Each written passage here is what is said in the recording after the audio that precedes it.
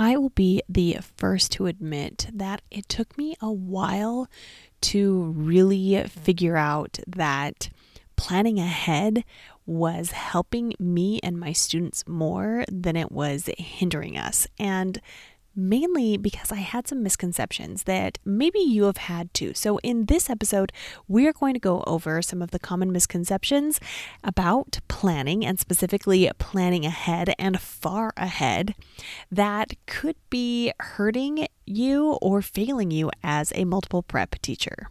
Welcome to the Secondary Teacher Podcast, the podcast for middle and high school teachers juggling multiple preps to get the strategies to reduce overwhelm so that you don't have to choose between being an effective teacher and prioritizing important relationships.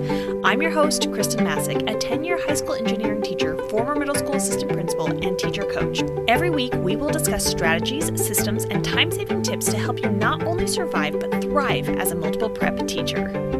The misconceptions that we are going to talk about today is the first one, lack of flexibility. Second, limited creativity. Third, boredom. And fourth, that planning is time consuming. So we're going to dive into each of those a little bit more to give you an idea of why they are misconceptions and how you can really change those misconceptions in your mind to something that would be positive to help support you as a multiple prep teacher. So the first one, secondary teaching has its own issues in that you could have several periods, class periods, learning the same thing or same subject, but then you also could be having this, like your multiple prep. One of the challenges of having a class that does repeat is that thinking ahead, planning ahead, makes you think that you would limit your flexibility, in that you would feel restricted, and I have felt restricted before, thinking that first period is on this unit, and so second period also needs to be exactly at the same place because it is planned. Totally false. The reason that this is false is because when you have planned ahead, you've actually increased your flexibility by allowing for adjustments and adaptations based on your student needs, because you know already where they are going.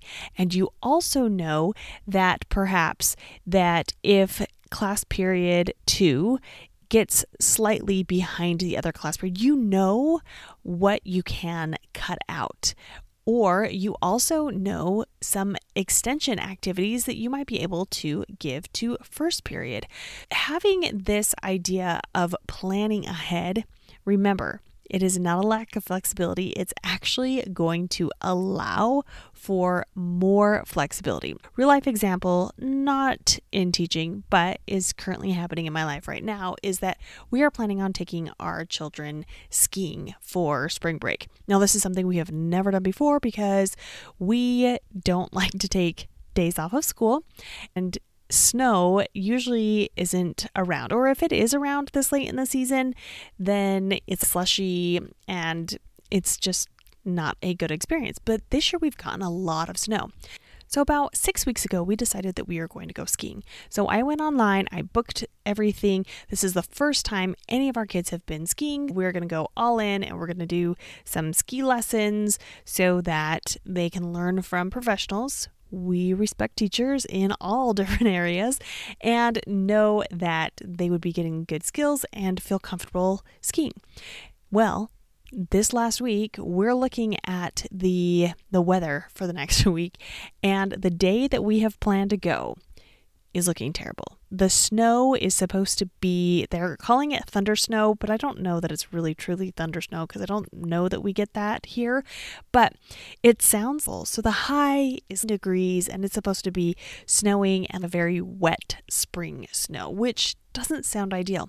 Because I had already made those plans, I already had the itinerary in my email with the phone numbers. So I actually was able to call the resort and ask them if there was any way for us to shift for a few days later in the week when we are supposed to be having a little bit warmer weather, definitely no snow, and the sun will be out. And miraculously, they could. It wasn't a very big deal because I also had planned far enough in advance that I wasn't running up against any return policy issues. So having that plan, even though I had made it a long time ago and we were really planning on going on this certain day, I was able to have flexibility because when it came to weather being an issue, we could shift it. So that's things that you can do with your teaching as well. Another example that could be in the classroom is when you have something that you are not aware of until that day. So you could have some sort of fire drill, or maybe it is something that is planned but maybe wasn't properly communicated, like some sort of assembly. You can really shift things still and not mess up all of your classes. So one of the things that I used to do is that if we had an assembly, well, first period had a really long class and second period had a really short class. And so I didn't really know what to do. And so first period ended up having free time for half the class period, which then ended up being a classroom management nightmare. But had I had everything planned, then I can actually shift things so that I could fill that time and possibly have some extension activities for that first period, or second period, figure out what, if anything, I need to cut out. So that's something that you can think about when you are being flexible, and how flexibility can really be something that you gain from planning ahead. The second misconception is that there is limited creativity. So that it stifles creativity in you and in your students. Really, what the truth is that you have a framework for innovation. Because you know where you are going and because you've planned that, you really can start thinking of examples throughout life, throughout your experiences with anything that's happening on TV or in the news. Because you have that already in your mind, then you're actually more creative. You can bring things into the classroom on a daily basis that does relate to what they are experiencing outside of the classroom, what you are experiencing outside of the classroom. And it allows for much more creativity. Rather than giving the exact same examples from year to year to year, you really can shift things because you know what is coming ahead.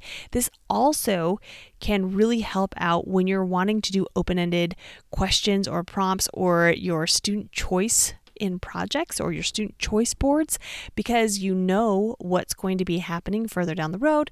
Once again, you're using that backward design to really allow for creativity in you, but then in your students as well. The third misconception is boredom, that you will be bored and that your students will be bored. But in reality, predictability is something that allows people to feel safe and secure, and it can increase your engagement if students have already practiced a routine and if it's something that they enjoy and something that you enjoy. So there might be a little bit of trial and error here, where you would need to figure out what types of activities do increase engagement for your students, but them having that sense of security and knowing that what we are doing next, I know the steps on how to do it, I know those instructions, I know what is expected of me in the end, will increase that engagement and that interest. Piggybacking on the misconception for number 2, because you are thinking ahead, you can also bring in those little bits from current events or from the community or TV shows, movies, things that are happening right now, right then. You can bring in those examples through multimedia, through videos, through sound bites, through podcasts. All of those different things are additional ways to promote creativity, but then also increase that engagement of your students. Okay, the last one is that it is time consuming. And I'm going to be blaming our pre-service programs, our pre-teaching university programs, if that's what you went through, because it did take a long time to plan because the unit plans and the lesson plans that we were doing there were very, very, very detailed, when in reality, you are probably using a sticky note. That's okay. You can still pre-plan with sticky notes and have just brief little bullet points to get you through your lesson. It does not mean that you have to have super, super, super detailed lesson plans. And that's what is time consuming, is referencing all of this information that really you don't ultimately need. I would actually argue that it probably saves you a lot of time because you are not wasting time searching for resources or activities last minute. So you're not staying up all night or during your prep period or even during the previous class period looking for something to do to teach the next thing for it to then totally flop in that next class. Because you have thought ahead and you haven't wasted all of that time, you're not having that decision fatigue. That's where it can really save you time.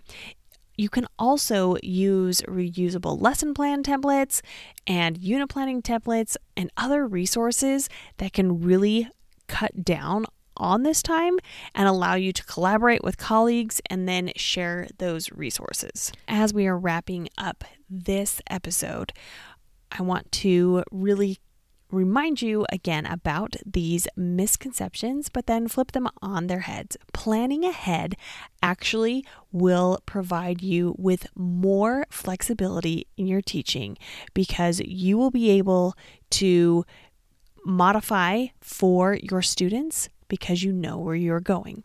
It will also increase the creativity of you and your students because you have a framework, you know what is coming up, you can think about things and get inspired in your day-to-day life of ways to creatively teach your students these concepts. It can also help your students be engaged in what you're doing because it is a little bit of predictability in there, helps them feel safe in your class, and then also allows them to be successful. And it can save you time because you are not wasting time last minute trying to come up with things that may or may not work out. As always, if this episode was helpful to you, it could be for others. To help spread the word about this podcast, take a screenshot of this episode, add it to your Instagram stories, and tag me at Kristen Masick, KHRISTENMASSIC. Until next week.